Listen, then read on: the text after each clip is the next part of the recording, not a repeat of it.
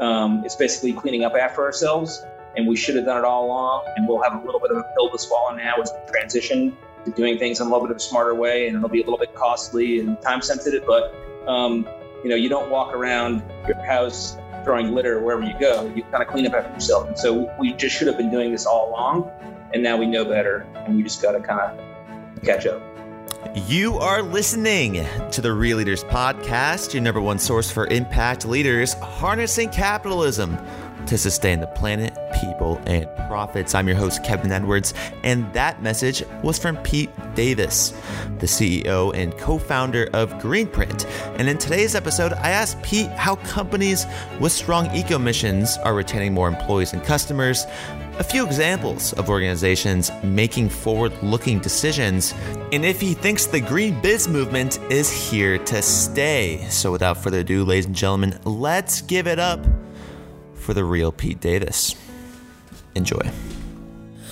Okay, here we go in 5, 4, 3, 2, and 1. And welcome everyone to the Real Leaders Podcast.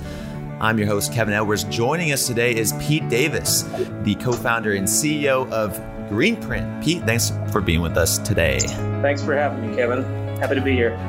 Glad to have you on the show. And Pete, your organization, Greenprint, awarded one of the Real Leaders 100 Top Impact Companies of 2020. So we just want to say really quick, congratulations on that. And I think that people want to know first, how does this story go?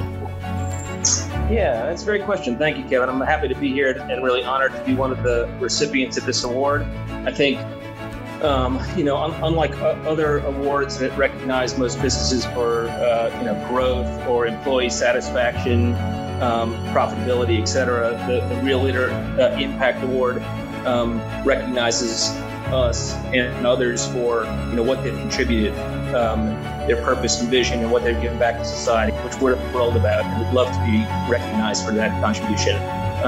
Greenprint is an environmental technology company. We run turnkey sustainability programs for small, mid, and large companies, helping them calculate their environmental impact, whether it's carbon emissions or water usage or energy usage, and then put in place steps to reduce that impact, and then finally maybe offset their emissions or that impact by investing in third-party projects that sequester carbon or replenish water supplies, or investing in renewable energy sources. Certify it all and help them market to consumers, kind of tell their story.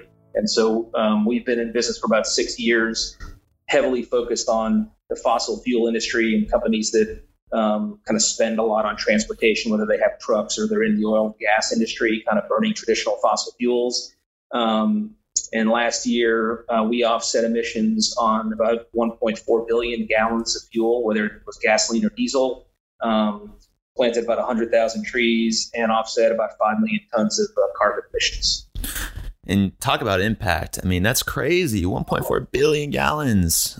So Pete, why 6 years ago, why did this company start? What's the story behind this process? It's an interesting one. And it all happened in the grocery store. So I was actually asked. You said in a grocery store?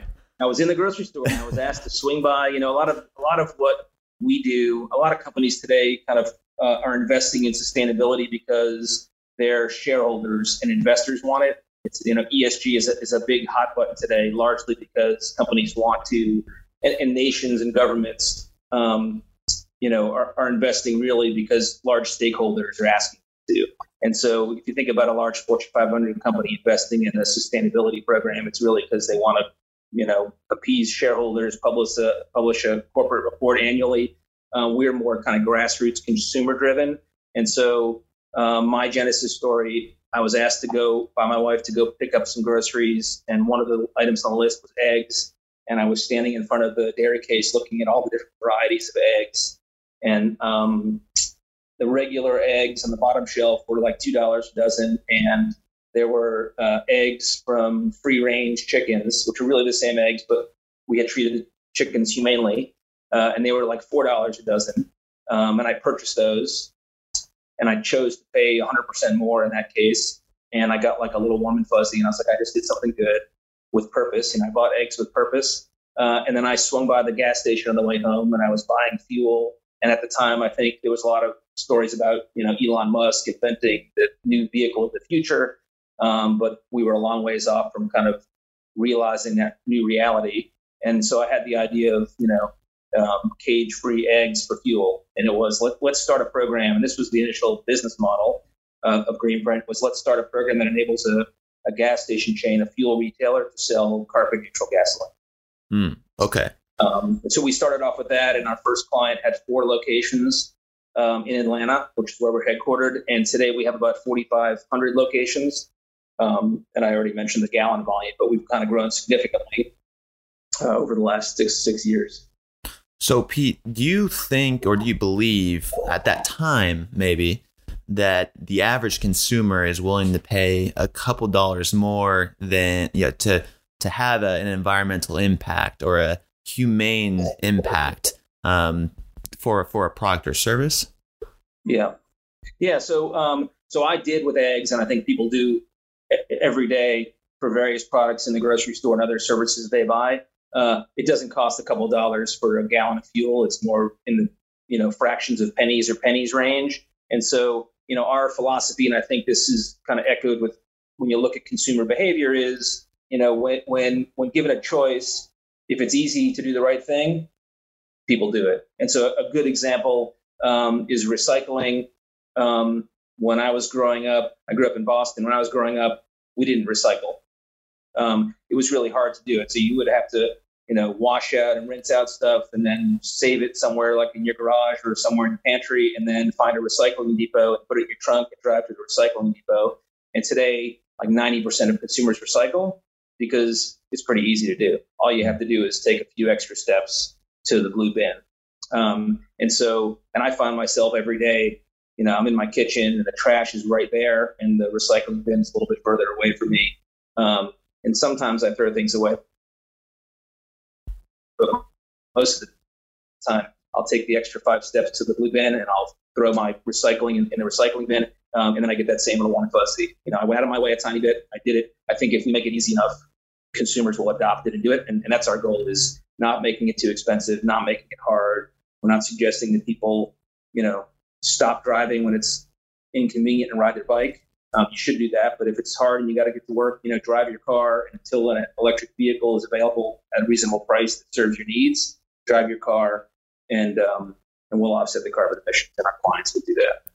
So, Pete, what about I like this a lot. Okay, so let's take this more for like the stakeholder versus shareholder approach, like the warm and fuzzy feeling. Do shareholders want to feel a warm and fuzzy feeling, or do they want more money in their pockets? Do you think, Pete, there's a trade-off between implementing sustainable solutions in your organization, or do you think it's a smart investment for the long term? I think it's a smart investment, and I think there's been a shift recently. And historically, sustainability initiatives were very efficiency and cost focused, and today they've become more value focused. And we're certainly one of the companies leading the charge on value. And consumers, have known this for a while, and we're helping to continue to kind of drive that message home. But so we run a program. So a couple of our large clients, Stop and Shop is a large client of ours, Circle K, 7-Eleven. When we run a program for them, it's soup to nuts. So we'll run on the fuel side, we'll run a carbon neutral or reduced emission gasoline program that they offer to their customers at the pump.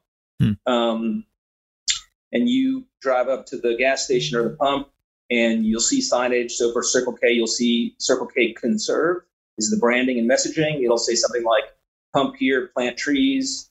Every time you buy fuel from us, we'll invest in neutralizing your carbon emissions. Really? And so we help with the consumer messaging, trying to make it easy and convey to shoppers and consumers that, this is a competitive differentiator, and our clients are kind of going out of the way to kind of solve an unmet need with that product.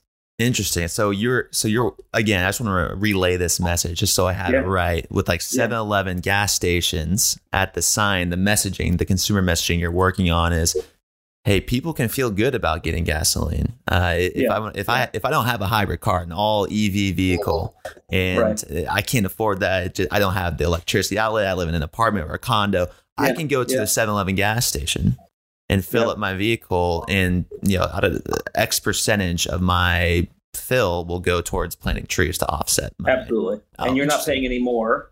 They're doing it because it's the right thing to do. So with 7-Eleven, the program is called Renew. We're in about 1,000 locations today.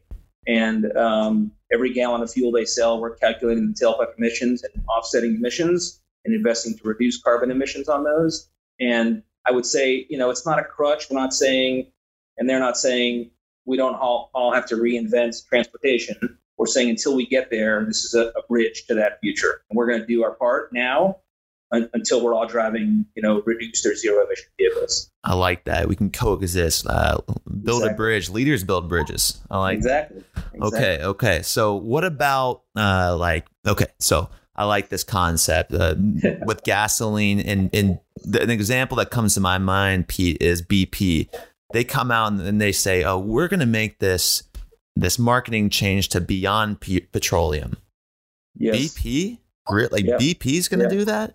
Yeah. It got a lot of backlash from the impact community, a lot of backlash from just citizens in general, because it was just a greenwashing ploy. How do you look at organizations, or I guess for you, that organizations that are coming to you, Pete, are they coming to you for a marketing change, or are they coming to you for an operational change? I would say it's a little bit of both. That's a great question. I think large, traditional fossil fuel companies now couched as energy companies, are kind of forced to make that transition. Otherwise, they're going to become irrelevant in 50 years. Sure. And so, BP and others might be doing this for other reasons. Where we focus, and we have some clients that we work with purely on an operational basis to help with, internal sustainability reporting for shareholders and other stakeholders. Our kind of initial focus and our core competency is really doing it on the kind of consumer value side. And we think that it should not be something done for efficiency purposes, but should be done for value creation purposes. And we help our clients not only market to consumers, but also measure the impact of the program. And so we were able to show, pre and post launching an initiative with a client that brand loyalty goes up and net promoter score goes up significantly, and customers direct more of their purchasing behavior toward our clients and those products, and they promote it to their friends, kind of across the board, qualitative and quantitatively. We're able to kind of measure a really positive ROI on the program. Okay, interesting. So you mentioned brand loyalty.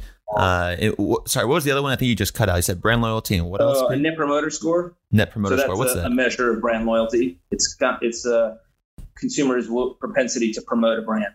Okay. To their friends and family and stuff like that. So by incorporating these environmentally conscious ideas, these value-focused consumer messaging, you're finding these companies are finding that they're retaining customers longer. Interesting. Exactly.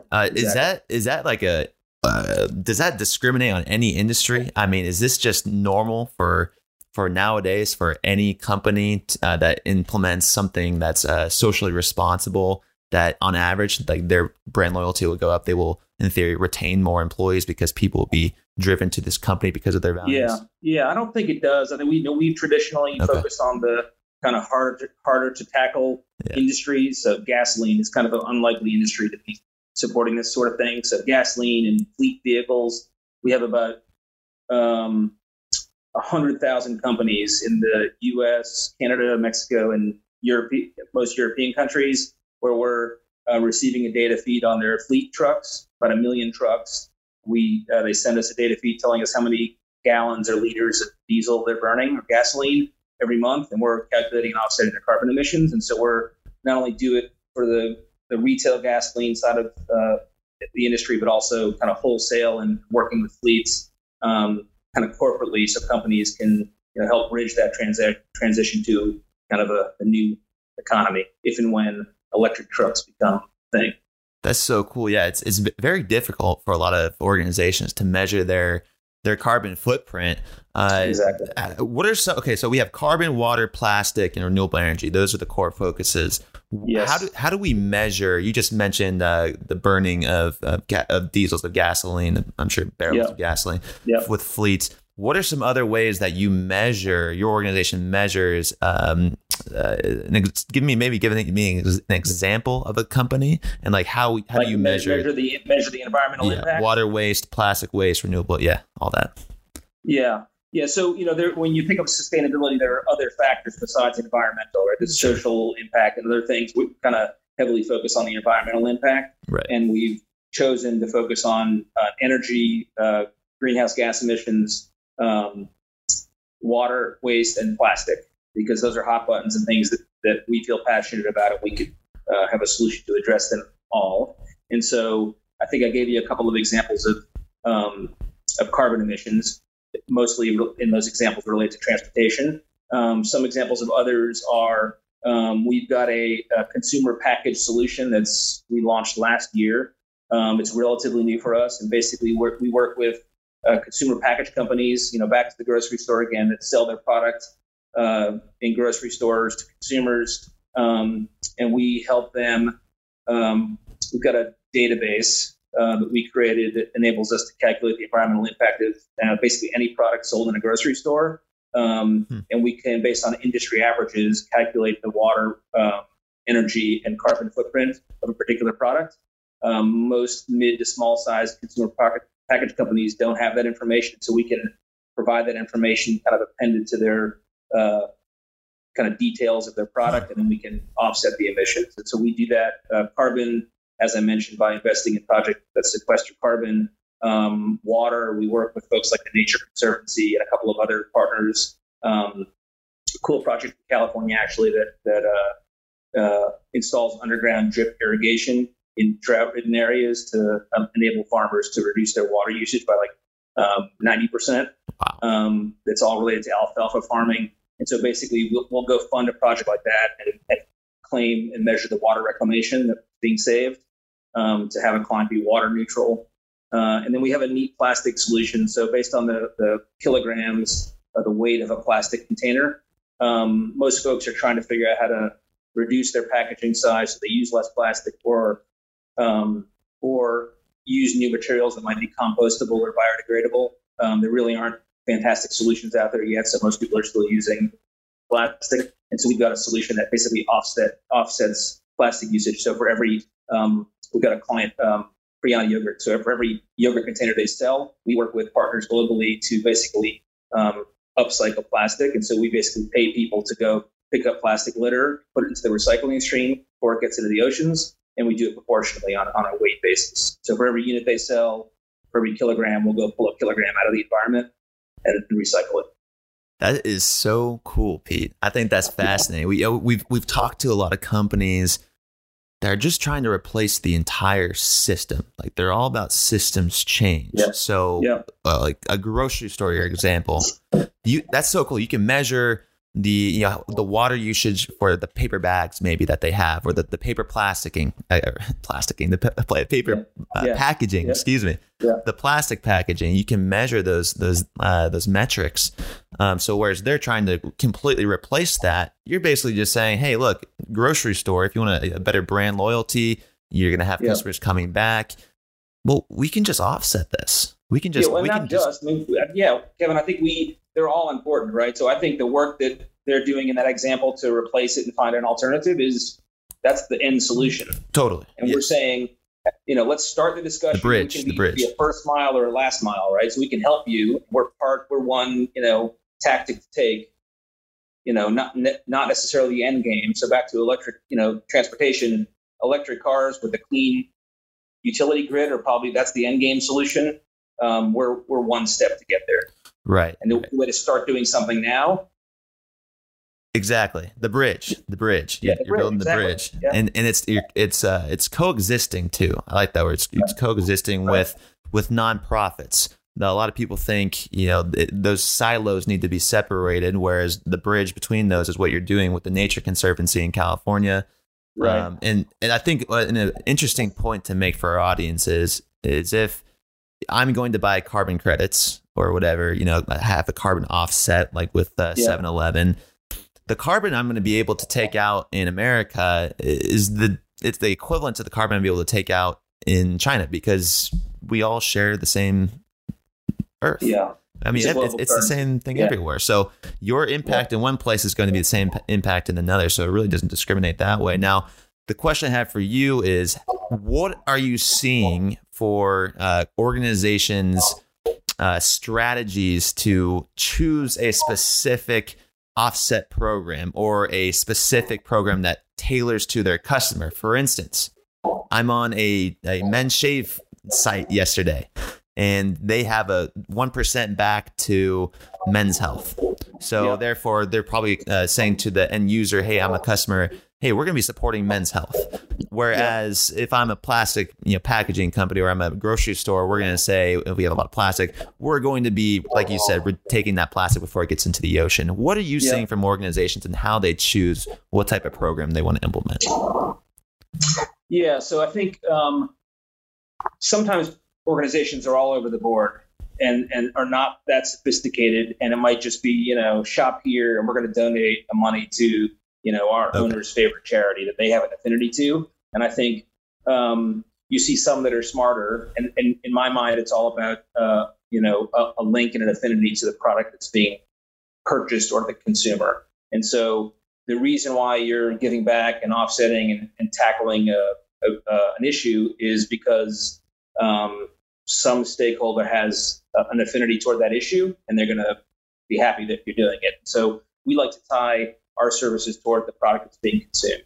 And so when you're driving a combustion engine vehicle, or you're buying a gallon of fuel, you're by default going to go burn it and release carbon emissions. And so, offsetting those emissions is 100% applicable to everyone who's using that product. It's not like we're saying, buy this fuel and we're going to give money to, the Red Cross, which is a great organization, but it's not necessarily relevant to everyone who's a consumer of that product. Yeah. And so it's kind of like the one for one, buy a pair of Tom shoes and we're going to give a pair of shoes to someone model. Okay. I don't know. I think that answered your question. But yeah, no, it did. Yeah, absolutely. Okay, so now I'm thinking like future trends in business. Yeah. A lot of the organizations and the CEOs that come on the show say, I fear the organizations that haven't caught up yet or aren't catching up because consumer demand and the polarization now of social media and the next generation and our generation, they're so adamant about climate change. Do you fear for organizations who haven't taken this next step or started the bridge to sustainability are going to be left behind? I don't think so.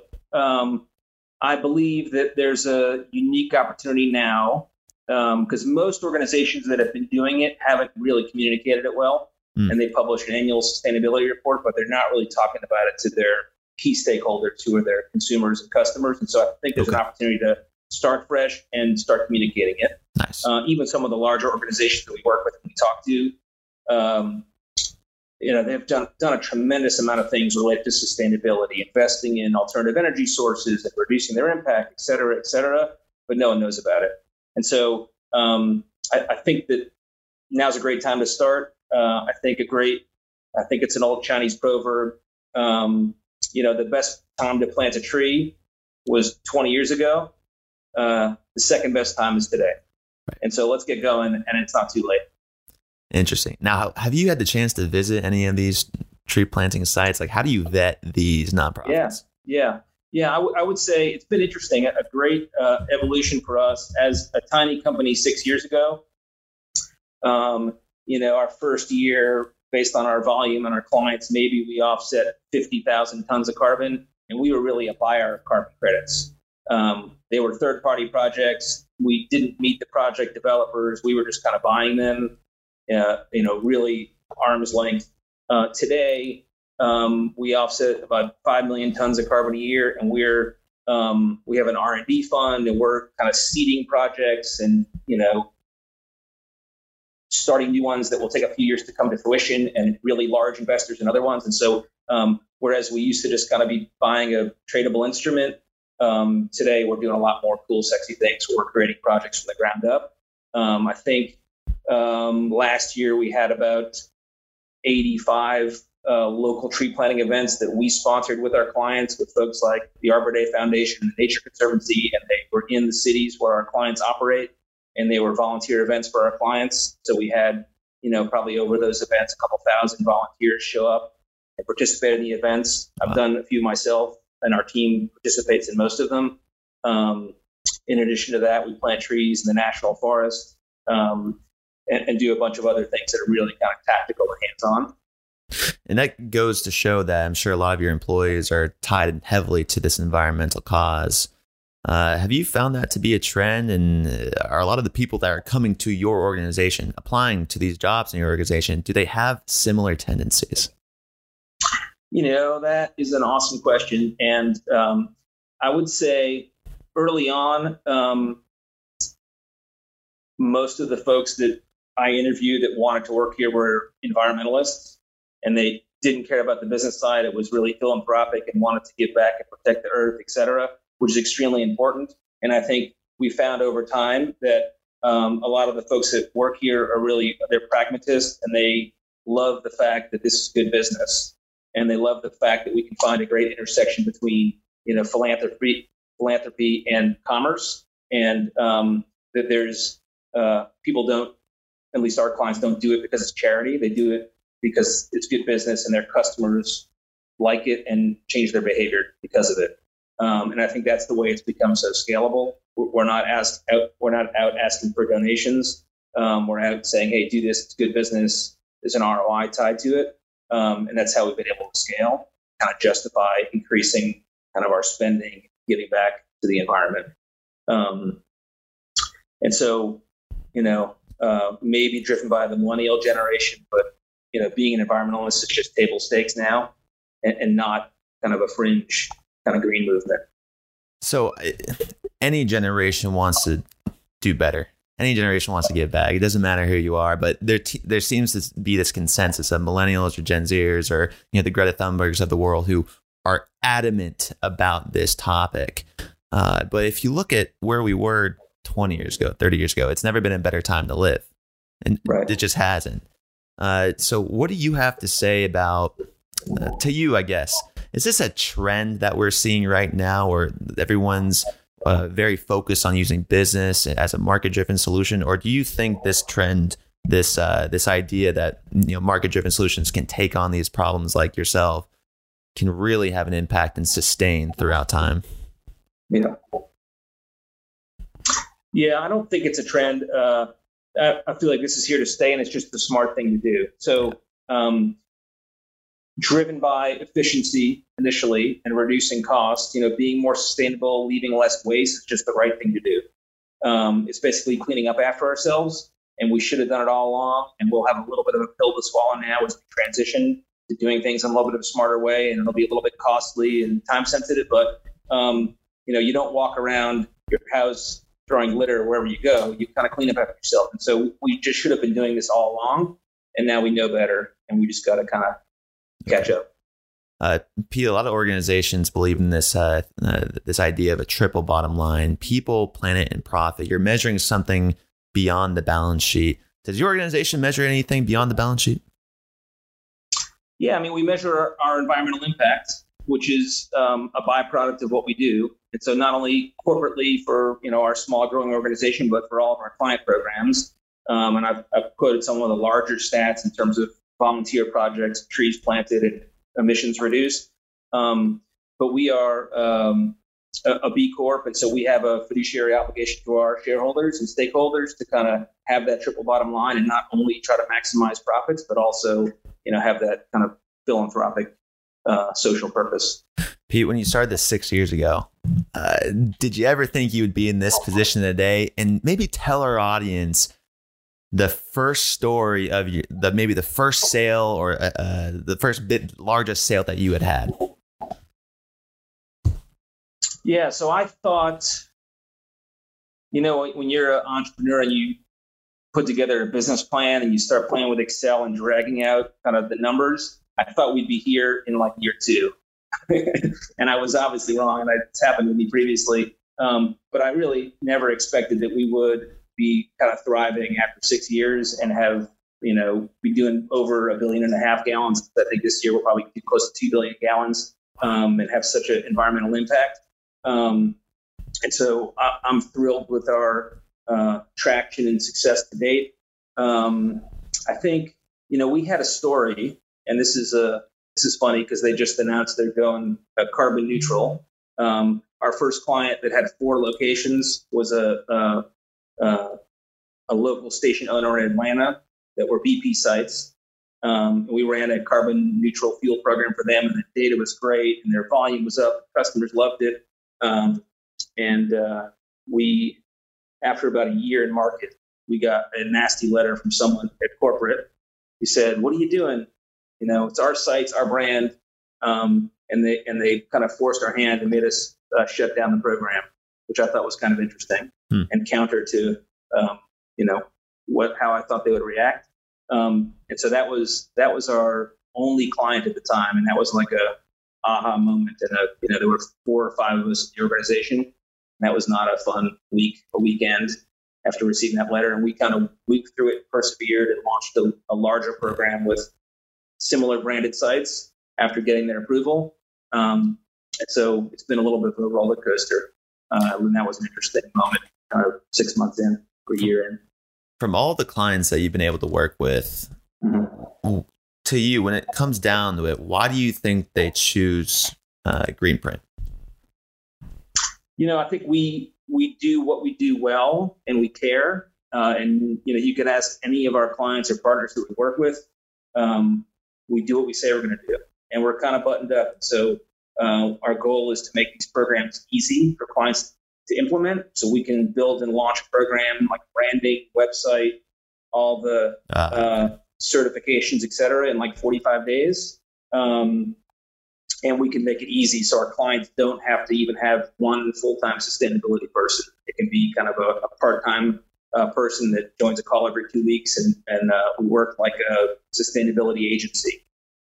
And so we have a large top 3 accounting firm who attest all of our calculations and provides reporting to our clients. And so they don't only have to take our word for it, but this large accounting firm, E&Y, will do it. And we also work with large, reputable nonprofit organizations who also provide kind of credibility and attestation to our clients. So when we nonprofit program with the Arbor Day Foundation, support a project of tree planting, our clients receive reporting from the Arbor Day Foundation. And so, we take pride in what we do, and we're above board, and, try to leave every situation kind of better than we found it. Pete, this has been an incredible conversation for me. The major theme I've been able to pick up is just this coexistence and this bridge building concept, and working with the nonprofits and the people who want to take that step, to how it is also helping out with their brand loyalty and hopefully creating them more profits in the long term.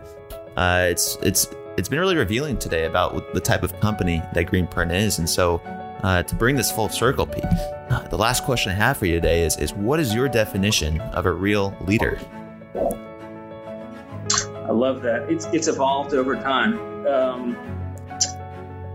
I think there are foundational pieces of leadership that are kind of table stakes that you need to have. And those are, trust and fairness and respect and working hard in the trenches with your people and your employees. I think an overarching one that I've learned over the last 6 years is purpose and vision.